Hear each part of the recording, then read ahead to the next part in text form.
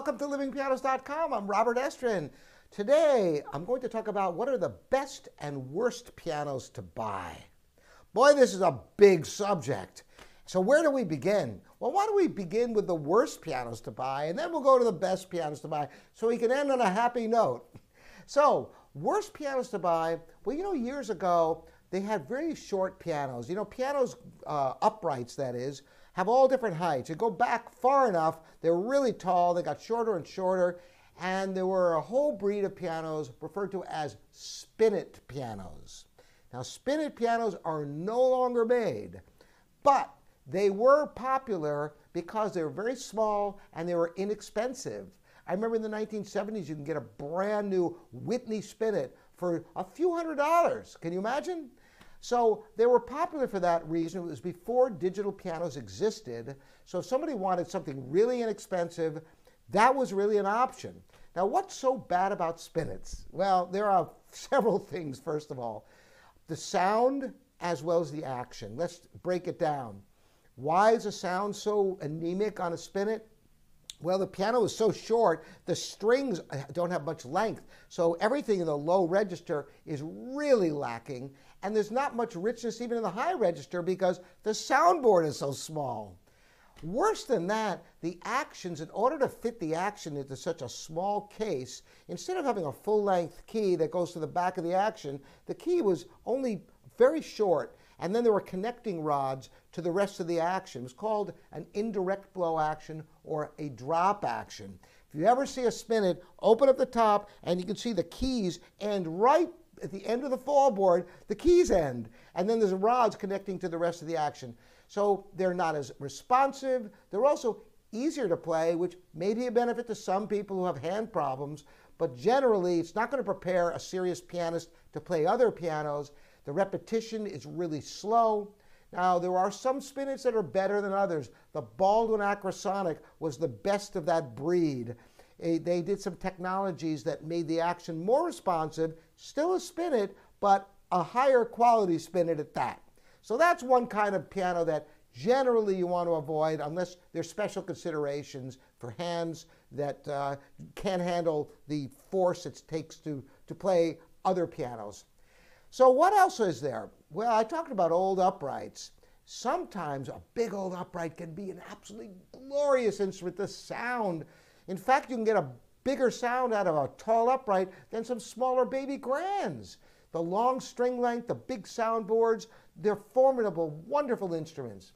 But the problem is, most of them were made over 100 years ago.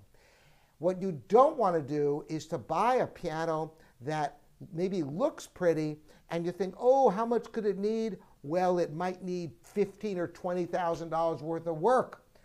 This is no joke, because these pianos get worn out.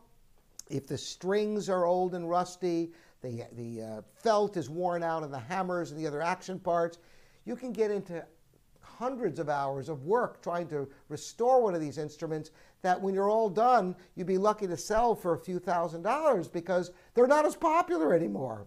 Having said that, occasionally you'll find an old upright that already has been restored. And if that's the case, it can be a wonderful experience to have an instrument like this. But I wouldn't buy one to restore. And in fact, you can find free uprights, mostly the big, tall, old uprights, on websites like pianoadoption.com. And, if you look at enough of them, maybe you'll find one that doesn't need everything. But generally, if you're looking for a good quality instrument and it seems like a deal, check with your piano technician before you commit to it. So now let's get to some of the pianos that are worthwhile pianos. And that would be restored American pianos or late model American pianos. We only have Steinway and Mason and Hamlin left. But if you go back to the 1970s and even into the 80s, there were a number of piano manufacturers still making high-quality pianos in the United States. Some of these instruments may still have good life left in them.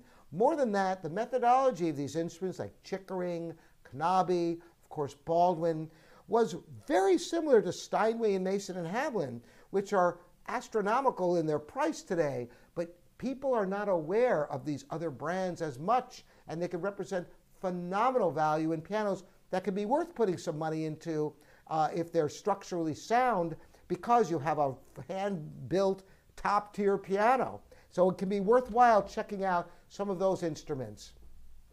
Now, in terms of Asian pianos, I didn't mention those.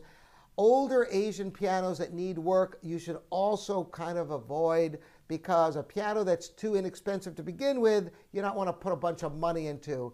So that's the long and short of it. American pianos are such high quality that looking for those in the used market can be worthwhile, because even if you have to put a little bit of work into it, it can be worth your while to get an instrument of a really high caliber. Hope this has been helpful for you. Again, Robert Estrin, livingpianos.com, your online piano resource. Thanks for subscribing and ring the bell with a thumbs up. Look forward to seeing a lot more videos. Thanks for joining me.